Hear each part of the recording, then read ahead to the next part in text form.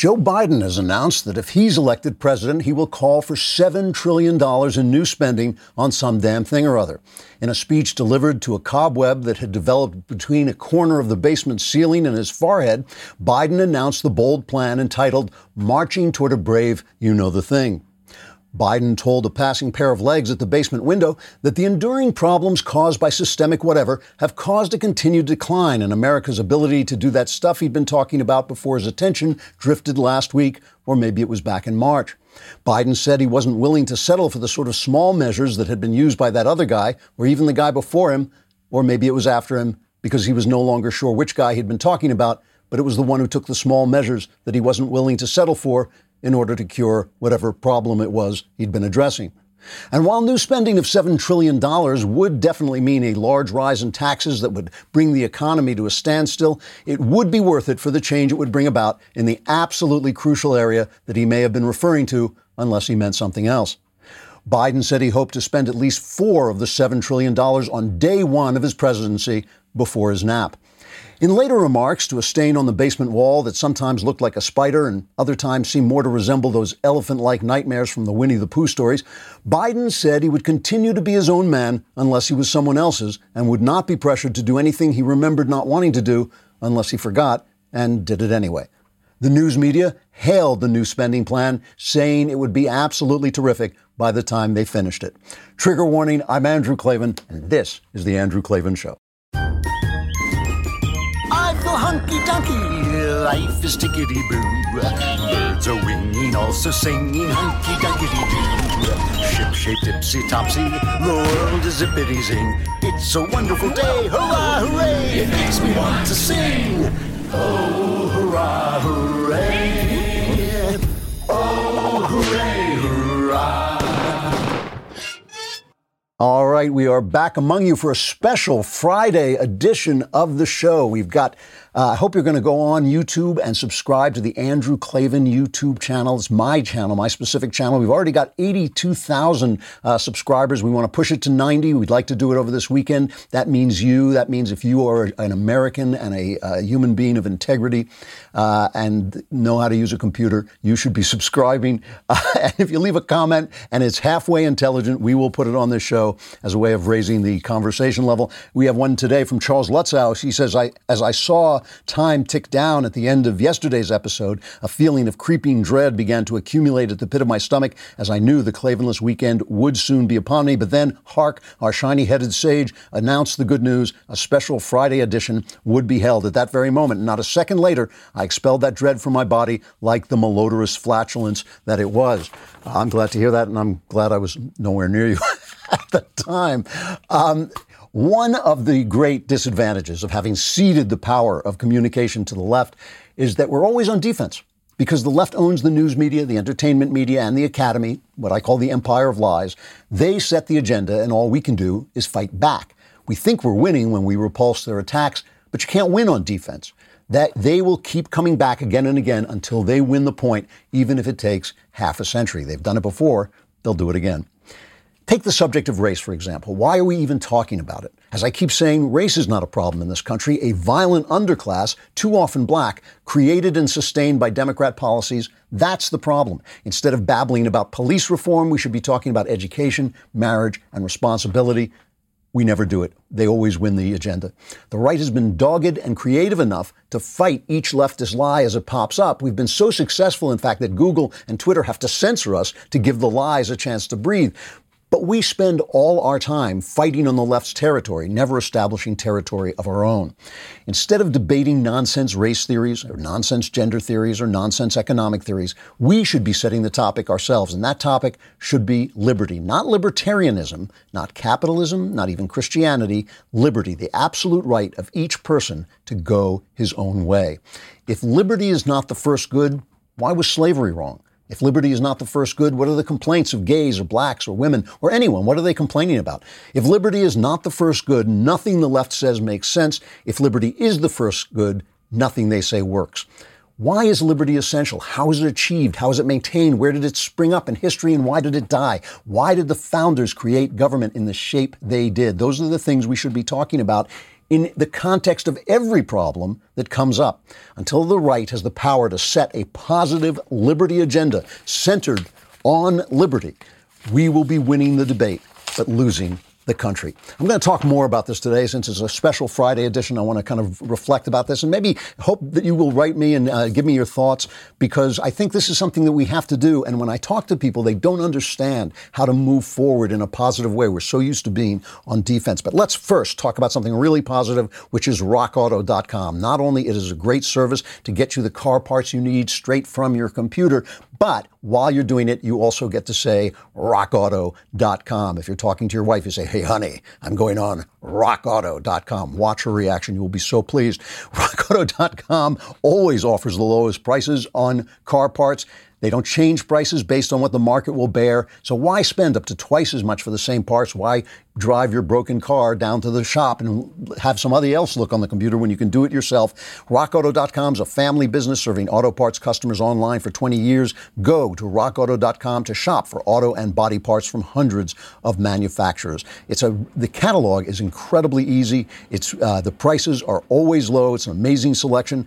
All the parts your car will ever need, and you get to say rockauto.com. So go to rockauto.com right now and see all the parts available for your car or truck, and write Klavan in their How Did You Hear About Us box so they know we sent you. And I also want you to say Klavan in the same way you say Rock Auto, Klavan, and then you have to know how to spell Klavan. It's K-L-A. V-A-N, there are no E's in Klavan. I have been getting a lot of letters because I've attacked Ayn Rand. And I attack Ayn Rand because she's a sociopath, and she basically was really, really smart about socialism. A lot of the stuff she said about socialism you can find in Bastiat's The Laws, which is only 70 pages, so you don't have to listen to guys named Rourke and Galt and Glock and Goof, and you don't have to listen to all those Germanic, weirdly Nazi names making 30-page speeches again and again out of their wooden characters. Instead, you can just read the 70 pages and get all the information. So she was good about socialism. She really was. And she was good about the fact that the morality of socialism pretends to be for the poor and the weak, but it's really just the people who don't produce anything sucking the life out of the people who do produce things. However, capitalism needs a moral structure. It is just one of the things. It is there for a purpose. It is there because it serves liberty and creates more wealth and creates a better life for everybody. It is not there.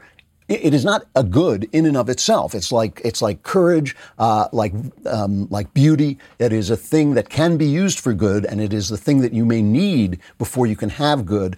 But it has got to be there to serve liberty, not to destroy it. And I'm going to show you today. I'm going to talk today, especially with China, who has figured out a way to use capitalism to destroy liberty, and that's one of the things about it that that Ayn Rand really doesn't deal with. It's even true on the show. Where on not just this show, but any show, that the people who tune into the show are of a conservative bent. And they want to hear conservative things, and if I say something that deviates from that, they get very upset. Or even if I have a guest on who expresses a different opinion, like Jonah Goldberg or Henry Olsen was saying that the polls look bad for Trump, and everybody gets very upset. So what does that put me in the position in a capitalist way? It puts me in a position where I have to narrow my focus down to only those things that the audience will like to hear, right? And so I have to say less and less and tell less and less truth in order to serve the audience. And that is a genuine problem with capitalism. People always start out, I've seen this in the book business and the movie business, they always start out saying, well, we're going to publish these big blockbusters so we can afford to publish the great works of art. And they do this all the time. And then somebody comes along and says, wait a minute, if we publish two big blockbusters, then we don't have to publish any works of art, and we'll make twice as much money. Money, you can't serve God and mammon. You cannot serve God and money. And so capitalism is not enough to protect it. And when I talk about liberty, I'm not talking about libertarianism like you can do anything you want, because liberty has to exist in a structure where each of us, each person's internal experience is important. So my liberty ends where it infringes on your liberty. However, again, the left has used liberty to deter, to ruin liberty. And I'll show you what I mean in just a sec. Because, the one thing that we'll start with is free speech, right? Let's stop off for just a moment at Knucklehead Row, which is the op-ed page of the New York Times. We will take a journey to Knucklehead Row at the New York Times. Oh, hey, hey, oh, hey, ho, let us go waltzing down to Knucklehead Row. So Michelle Goldberg is one of the bigger knuckleheads on Knucklehead Row, and she has a piece today, Do Progressives Have a Free Speech Problem? And she's reacting to this letter that was sent to Harper's Magazine, where everybody signed this letter and said, the right is, they're the real villains. Oh my gosh, the terrible right. And again, I was talking yesterday about begging the question. They never prove this. They never cite the right hurting free speech, but we know that the right is free. But, it's getting a little tough here with cancel culture to say anything.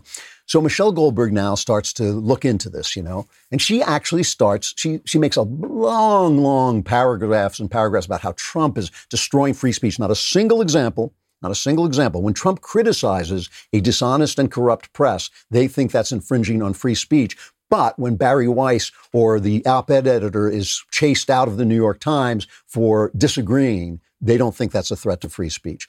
And she says a climate of punitive heretic hunting, a recurrent feature of left-wing politics, has set in, enforced in some cases through workplace discipline, including firings. It's the involvement of human resources departments in compelling adherence with rapidly changing new norms of speech and debate that worries me the most. So she does say this, and that's really good. The problem on the left, by the way, is they never talk to us. They never listen to us. They don't know what we're saying. They hear occasional clips. I read the New York Times every day, but they don't read the Wall Street Journal op-ed page. They don't listen to the Daily Wire. They don't listen to my podcast. They don't listen to anything. They don't know what we're saying over here. So they have no idea what our ideas are. They just have no ideas.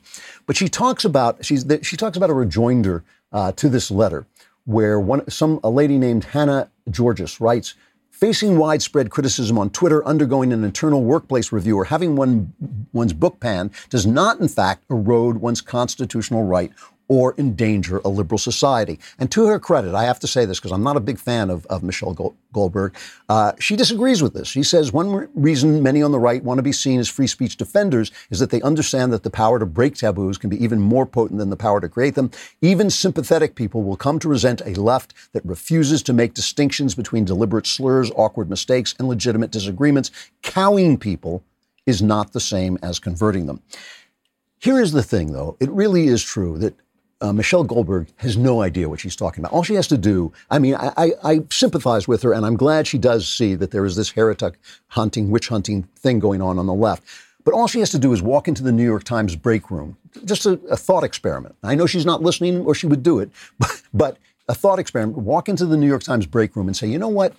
I believe that a transgender female is a female, in fact. I just believe that if you think you're a female, poof, you're a female. Absolutely, I'm on track with that. I completely agree with the whole orthodoxy. But you shouldn't be able to force someone to use a pronoun, because that's essentially forcing him to say that he believes what he doesn't believe. 8 weeks later, she would have no column. 8 weeks later, she'd be gone. She would be gone. If she said that and meant it, said it and pretended to mean it and stuck to it sincerely and kept saying it, she would be fired. The same thing would happen to her as happened to Barry Weiss. She would be tormented in their in-house website, Slack, and they would just destroy her. They destroy her reputation. They destroy her career. That's all she has to say. Not that she disagrees with them, but that you should be allowed to disagree. And the thing is, Jill Abramson was on Fox, and she said something. So she's a former editor of the New York Times. She was fired, allegedly, I believe, for trying to get equal pay as a female to the males who were working there. Here's what she said, and I've heard her say this before, and she said this on Fox. Listen to this. I regret, of course, if anyone is bullied. That's terrible. But I don't think it's true that moderate voices are being hushed at the New York Times. Most of the opinion columnists at the Times are centrists. They're center to liberal.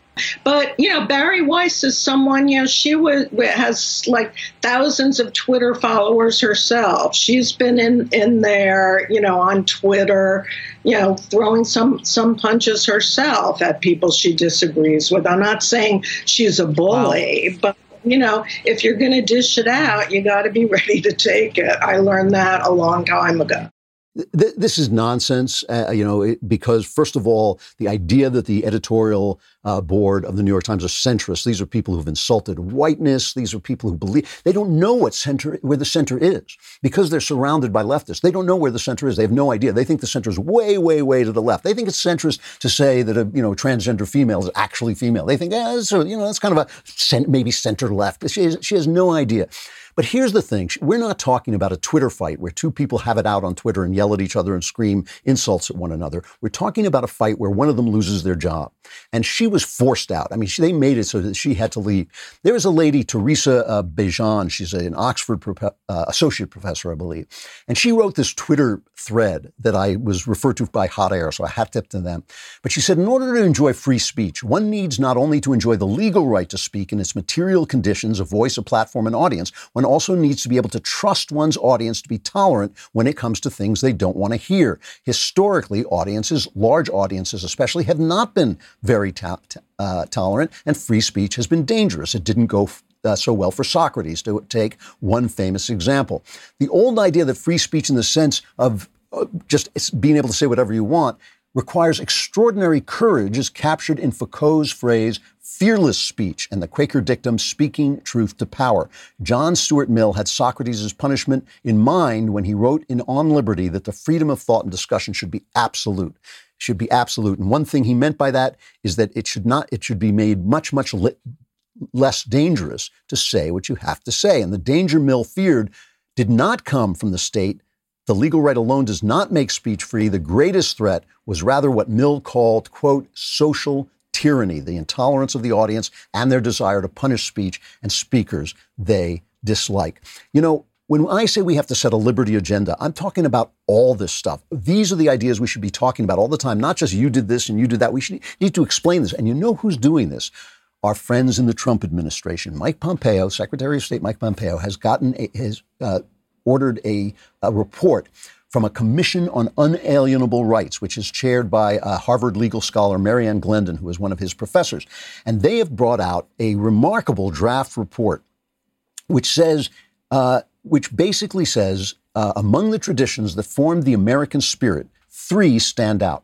Protestant Christianity, widely practiced by the citizenry at the time, was infused with the beautiful biblical teachings that every human being is imbued with dignity and bears responsibility toward fellow human beings because each is made in the image of God. Second, the civic republican ideal rooted in classical Rome stressed that freedom and equality under law depend on an ethical citizenry that embraces the obligations of self-government. And classical liberalism, 3, put at the front and center of politics the moral premise that human beings are by nature free and equal, which strengthened the political conviction that legitimate government derives from the consent of the governed. Here is Pompeo, I want the second Pompeo cut, talking about what is essential to liberty. Foremost among these rights are property rights and religious liberty. No one can enjoy the pursuit of happiness if you cannot own the fruits of your own labor. And no society can retain its legitimacy or a virtuous character without religious freedom. Our founders knew that faith was also essential to nurture the private virtue of our citizens. See, this is the thing. When you say property rights are essential to free speech, and the thing about this report was he said to them, don't discover new rights. Let's go back to the basic rights that became part of the Universal Declaration of Rights at the UN because of America. And the whole idea of human rights being essential to governance comes from here. Obviously, we were inherited through a British tradition, just like the report said, through a Christian tradition, a Roman tradition. All these traditions play into it. All the traditions that they're trying to overthrow when they knock down these statues. But all these things are essential to liberty. And this is the problem with Ayn Rand pouring all liberty into capitalism. It's the problem with all of us pouring all liberty into capitalism. Capitalism will not sustain your freedom. Capitalism can make just as much money selling communism as it can selling capitalism. Capitalism doesn't have to sell capitalism. And I'll show you what I mean by that in just a second, because China has mastered this. But we need to push not just the word liberty. We need to push the entire liberty agenda. That means we need to push our traditions. We need to know our traditions. We need to speak up for our traditions. When you go into HR, you have to say, this is why I believe what I believe. You have to know these things. You have to learn these things, at least in a primer way, at least the basics of them. This report, by the way, is a good place to start. So I'm going to show you what I mean about China in just a second. But first, let us talk about ExpressVPN, because while you're online, you want to protect yourself. You want to protect your internet liberty. Social media companies get to decide what content is suitable for the sensitive snowflakes among us and censor whatever they don't like. You should be the one to decide what you want to read or watch. And here's one thing you can control: their access to your data. I use ExpressVPN because the problem with big tech companies is not only do they censor what you read, but they track what you do online. They track what you're searching for, the videos you watch, everything you click. They use this data to serve you ads and can match your activity to your offline identity using your device's unique IP address. When I use ExpressVPN, these tech companies can't see my IP address at all. My identity is masked and anonymized by a secure VPN server. Plus, ExpressVPN also encrypts 100% of your data to protect you from hackers and internet bad guys. Why give these tech companies a free license to know everything about you and then turn around and sell off your information? It's time to take back your privacy at expressvpn.com/Klavan. By visiting my special link, you'll get an extra 3 months of ExpressVPN service for free. And who doesn't like to save money? Again, that's expressvpn.com/Klavan, expressvpn.com/Klavan to protect your data today. You must have that shield on which it says Klavan, which is KLAVAN. There are no easy things. I was just going to say, it's amazing. They read my mind. Why doesn't capitalism? Let me show you this. Bill Barr was in Michigan, I think he was, and he was talking about what the Chinese have done. Remember, we hoped that when the Chinese started to have free markets, when they started to have freer markets, I hope this. I was one of the people who said this might happen. That we hoped that when they had freer markets, they would have freer people, because in America, when you have capitalism, you realize you got to let people free. You got to let people be free to think and create and invent and experiment and fail. And those are all the things you have to be free to do. You have to take the responsibility for your failures. You shouldn't be bailed out for your failures. And you want some guy in a garage to be able to invent something that takes down the biggest company around. This is the problem with socialism. When I say all the time that the elites love socialism, is it because it creates a wall of power between the elites and the underclass. With capitalism, what you have is an open passage from the underclass to say, I'm going to take you down by inventing a better idea. But with socialism and the government controlling everything and the incredible regulations on everything, I mean, you should look at Joe Biden's plan for his Green New Deal. It's all inspired by AOC and Bernie Sanders. It's really the Green New Deal. It's $2 trillion, and it includes arresting businessmen for not following their Green New Deal craziness, right? But what you want is people to be free enough so that they can invent things and take the elites down. And of course, do the elites want that? No. So they love socialism. But no, listen, Google loves socialism. They may pretend they love freedom, but they don't. So Bill Barr was talking about, this is the Attorney General, obviously, he's talking about what China does to use business against us. Let's play cut one of Bill Barr. China is asshole. I'm sorry. That was his mind. That's what he's thinking. Just play what he was saying. For American companies in the global marketplace, free and fair competition with China has long been a fantasy. To tilt the playing field to its advantage, China's communist government has perfected a wide array of predatory and often unlawful tactics: currency manipulation, tariffs, quotas, state-led strategic investment and acquisition, theft and forced transfer of intellectual property, state subsidies, dumping, cyber attacks, and industrial espionage. About 80% of all federal economic espionage prosecutions allege conduct undertaken for the benefit of the Chinese state. And about 60% of all trade secret theft cases have been connected to China.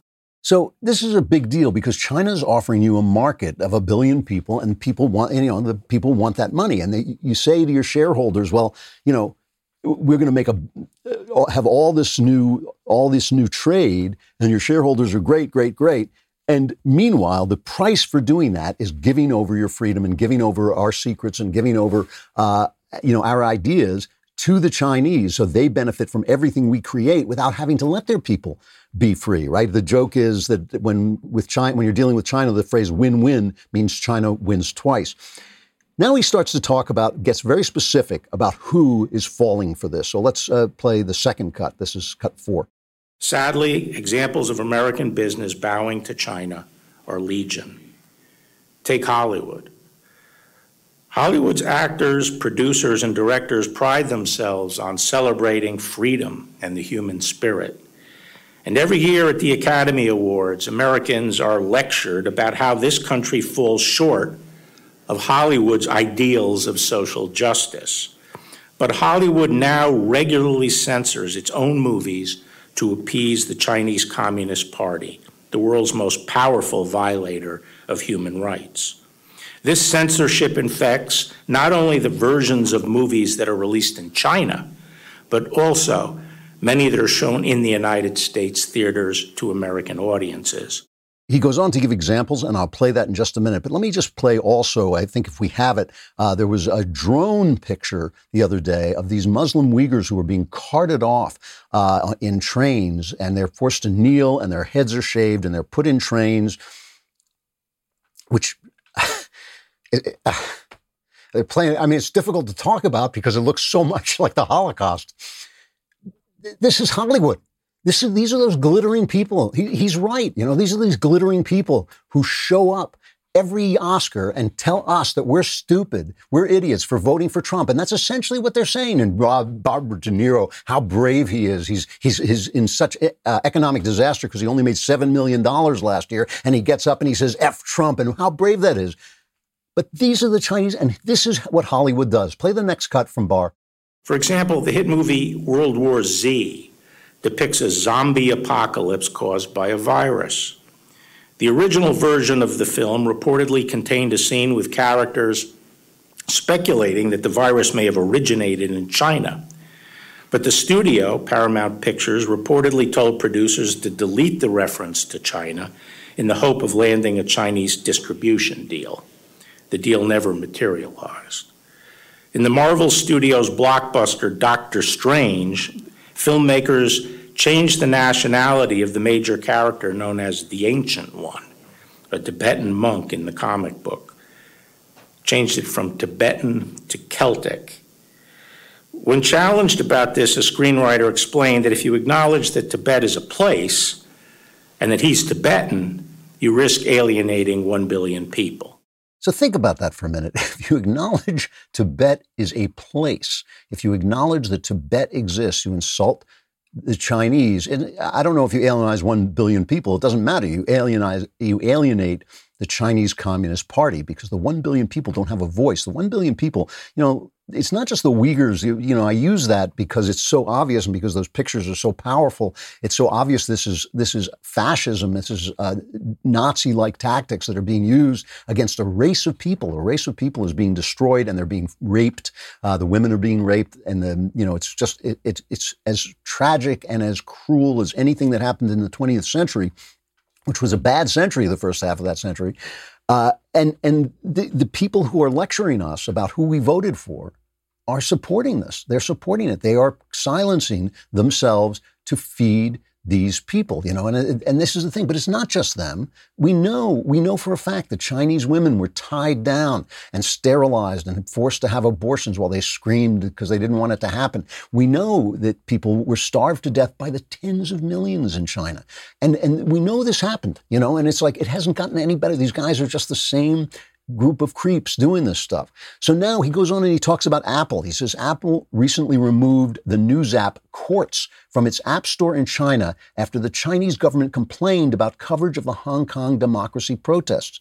Apple also removed apps for virtual private networks, which had allowed users to circumvent the Great Firewall and eliminated pro-democracy songs from its Chinese music store. The Hong Kong people have been crushed. They have been crushed. And that, you know, these are the people flying the American flags while the D-bags in Portland are burning American flags while they're protesting America because of what some imagined slight that they think, or because one cop killed one person, which is bad, but it's not worth destroying the country over. They just think they're going to, you know, they can get away with it, so they're going to do it. So what does Apple say about this, right? Trump's Huawei sanctions underscore U.S. dependency on China. Tech Barr criticized Apple for transferring some of its iCloud data to servers in China. And Apple spokesman Fred Sands referred to the company's past statements on the matters. And this is what it said. This is what Apple said. Each country in which we do business has its own customs, culture, and legal process. While our values and beliefs don't change from country to country, we are subject to each country's law. So look, one country believes in freedom of speech and worship and freedom of, association. The other country puts people in trains and sends them off to re-education camps from which they never return. So, you got to go, who are we to say? Who are we to say which is right and which is wrong? And this is Apple. These are the people who get up again and lecture us. What is it? Tim Cook. Is Tim Cook the head of Apple? This is the guy who said to us that the conscience of a CEO was sacred, and that was why we were going to ban hate speech from our sites. That's the speech he said. The conscience of a CEO is sacred, and so in Texas, the Senate Democratic Senate nominee M.J. Heger said, we can't criticize China because our immigration policies are the same as their Uyghur concentration camps. This is the way they think. This is what they think about. And again, when I say we have to set a liberty agenda, this counts. We have to call this out. When you put Black Lives Matter on an NBA jersey, while you're doing business with China, you suck. You suck. We should not be watching this. And we talk about boycotts and boycotts and all. We should be boycotting. I'm boycotting sports. I'm never watching any of these guys again if they don't pay tribute to the American flag and if they put on their stupid Marxist T-shirts to tell me what I should think while doing business with China. Let me go back to Mike Pompeo and just play the other cut because he talks about where our rights come from. These rights, these unalienable rights are essential. They are a foundation upon which this country was built. They are central to who we are and to what we care about as Americans. Now, I think Colonel Dolan referred to this, but America's founders didn't invent the unalienable rights, but stated very clearly in the Declaration of Independence that they are held as self-evident that human beings were created equal and endowed by their creator with certain unalienable rights. Among those are life, liberty, and the pursuit of happiness. So too did these bright men know that each human being has inherent worth just by virtue of his or her own humanity, a deeply biblical idea. As Alexander Hamilton wrote, the sacred rights of mankind are written as with a sunbeam by the hand of the divinity itself and can never be erased or obscured by mortal power. The left is burning our cities and tearing down our statues because they know our liberty stands atop a structure that goes back to Israel and Rome and Greece and the cross. They know that. They know it. We have to know it too, and we have to fight at that level. Let's fight at the same level they're fighting. One thing that will help you fight is reading Ben Shapiro's new book, How to Destroy America in 3 Easy Steps. It's not a cookbook. It is actually a way to prevent them from doing this. The book goes on sale Tuesday, July 21st at 6 p.m. Eastern, 3 p.m. Pacific, and Ben will be doing a virtual live signing event on the day of release. With your purchase of a signed copy, you can write in a question, which may be read and answered as he signs your book live on the air. You can pre-order your signed copy and write in your question at dailywire.com/Ben. That's dailywire.com/Ben to get your copy of How to Destroy America in 3 Easy Steps. While you're there, you also want to subscribe. If you can't afford an all-access pass because you're just selfish and cheap or you want to feed your children, one of those things, then you can get the Reader's Pass, which is our cheap version. It's only $3 a month. The first month is 99 cents. You get access to our mobile app. You receive push notifications for breaking news and special content, as well as being able to join the community of Daily Wire members who are actively commenting and discussing our content with each other. I'll be on a discussion right after the show talking about Hamilton and why it's the opposite of the 1619 Project. You also get our top writers writing about breaking news, like Andrew Klavan. I love that guy. He wrote a piece called Republican Men Without Chests, which you should definitely read and can definitely read with a Reader's Pass. So go to dailywire.com, get your copy of Ben's book, and subscribe.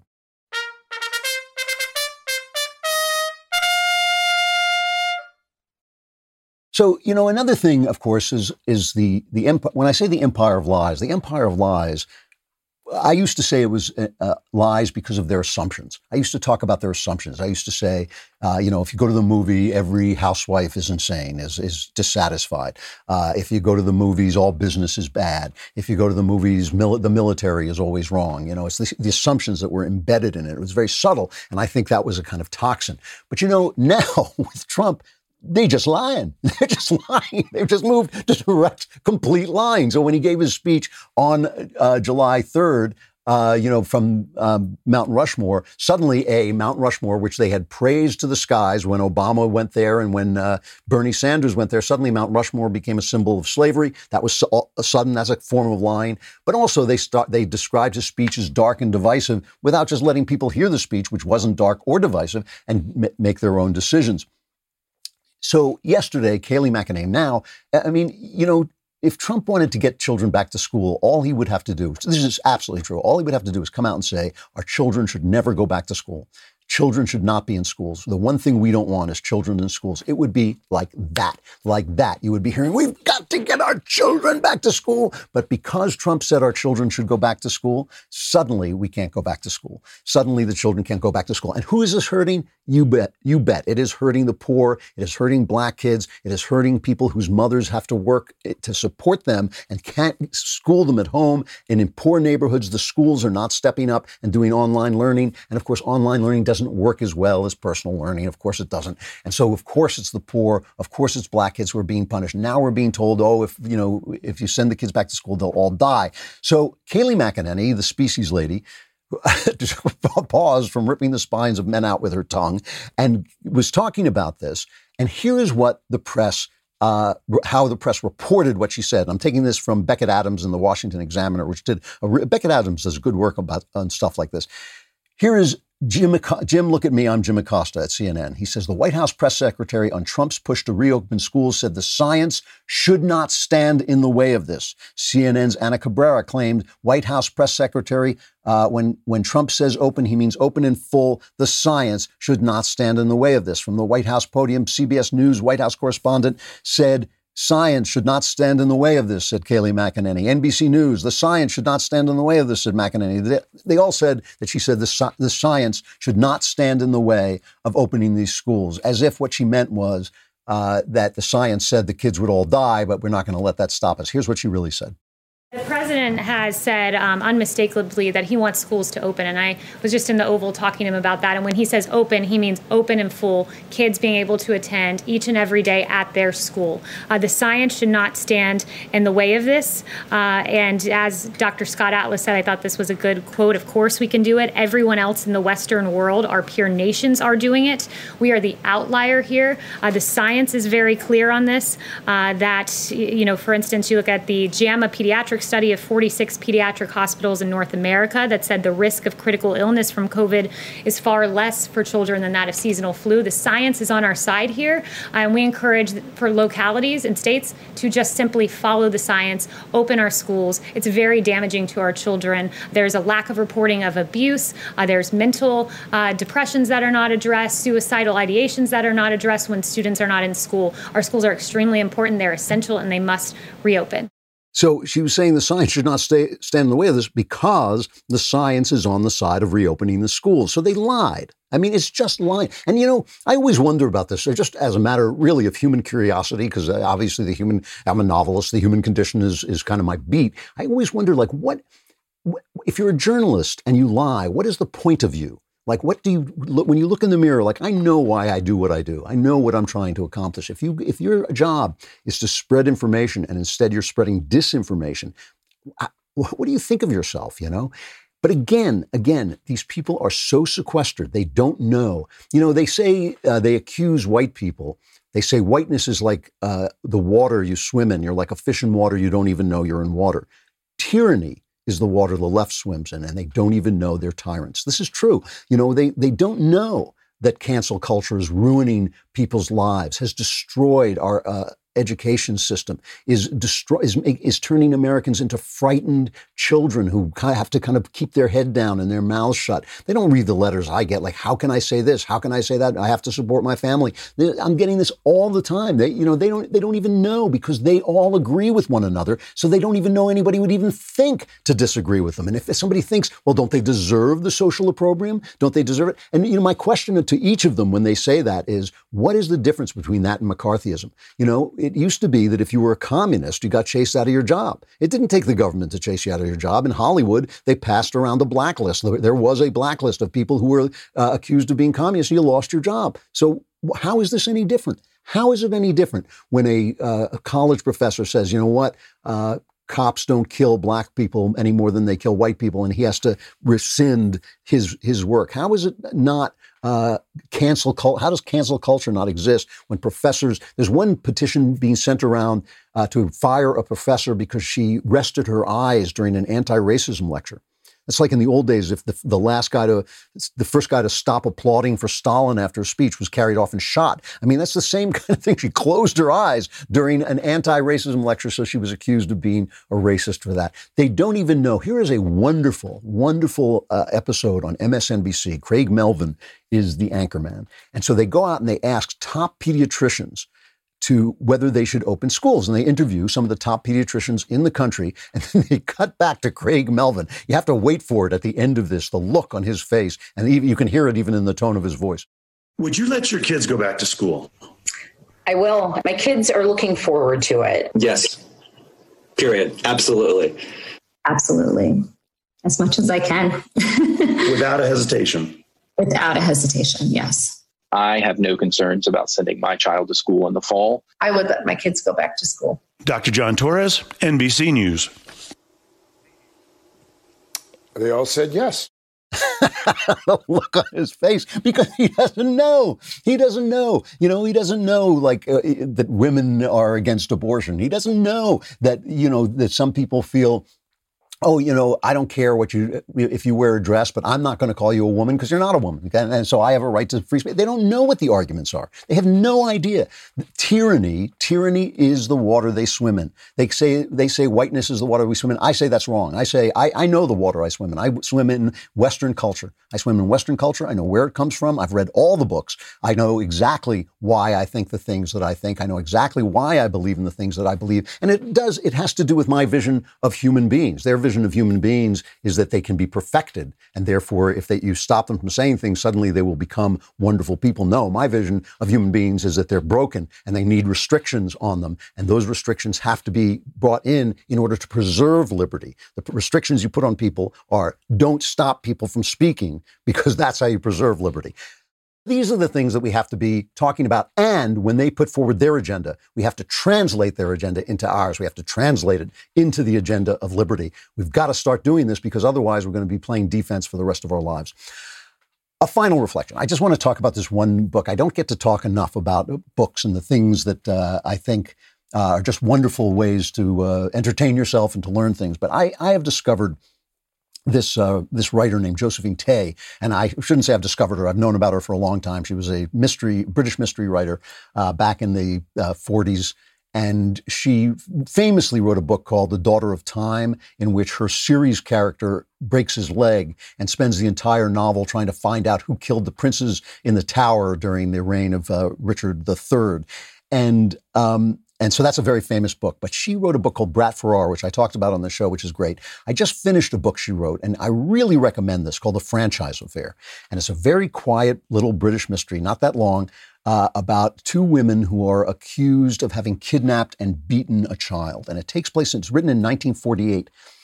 And in a quiet British way, at first you just think it's a mystery story, but as it goes on in a quiet British way, you realize she's talking about all the things we're seeing now, the radicalization of a successful society, the acceptance of leftist ideas, the demonization of people without full information, and the corruption of the Christian church into essentially an excuse for criminal behavior. It's so exact. It's so much like today, although it is, like I said, a little bit more restrained because it's British. And when you think about this is 1948. Within 30 years, their empire was gone and their economy was gone. And it's just a tremendous, entertaining mystery, The Franchise Affair by Josephine Tey, but it also is a warning to all of us. It really is. It really is that socialism, leftism is a form of decay. It is not a philosophy. It is a form of decay. It is what happens to free societies when they get so rich that people forget. They forget the traditions that they're standing on. They forget the bodies that they're standing on, the people who had to die for the things they have. They forget the hard work they're standing on, and they have to work to pass it on to the next group. That's when socialism, leftism, decay set in. All right, on that happy note, I'm going to leave you for a weekend, but it's only a 2-day Klavan this weekend, so you have some chance of crawling across it, clawing your way through the desert of the Klavan this weekend to get back to this oasis of Klavan-y goodness, which will reappear on Monday. I'm Andrew Klavan. This is The Andrew Klavan Show.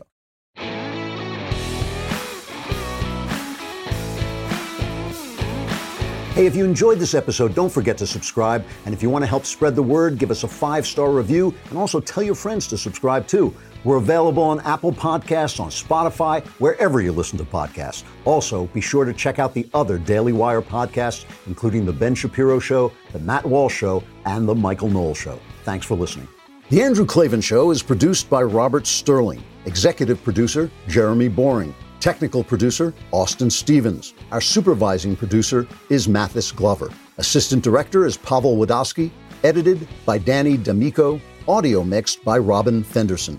Hair and makeup, or head and makeup, by Nika Geneva. Animations are by Cynthia Angulo. Production assistants, McKenna Waters and Ryan Love. The Andrew Klavan Show is a Daily Wire production. Copyright Daily Wire 2020. You know, the Matt Walsh Show, it's not just another show about politics. I think there are enough of those already out there. We talk about culture because culture drives politics and it drives everything else. So my main focuses are life, family, faith. Those are fundamental, and that's what this show is about. I hope you'll give it a listen.